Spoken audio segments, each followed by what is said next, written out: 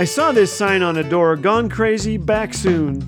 Well, if things are a bit crazy, laughter helps. But pain can rob our joy. My wife, who has given birth to 3 children, rarely complains. I, on the other hand, get a hangnail and I gotta tell the world. Physical pain is one thing, but there's far worse. A lady who lost her child asked me how God could allow this. I said, I don't know.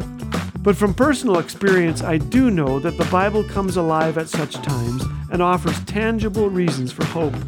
Romans 8:18 says, "For I consider that the sufferings of this present time are not worth comparing with the glory that is to be revealed to us." God may not explain your pain, but He enters it. He's with you today. This is Laugh Again with Phil Callaway. If you'd like to hear the regular daily program or discover all things Laugh Again, visit us at laughagain.ca. Laugh Again, truth bringing laughter to life.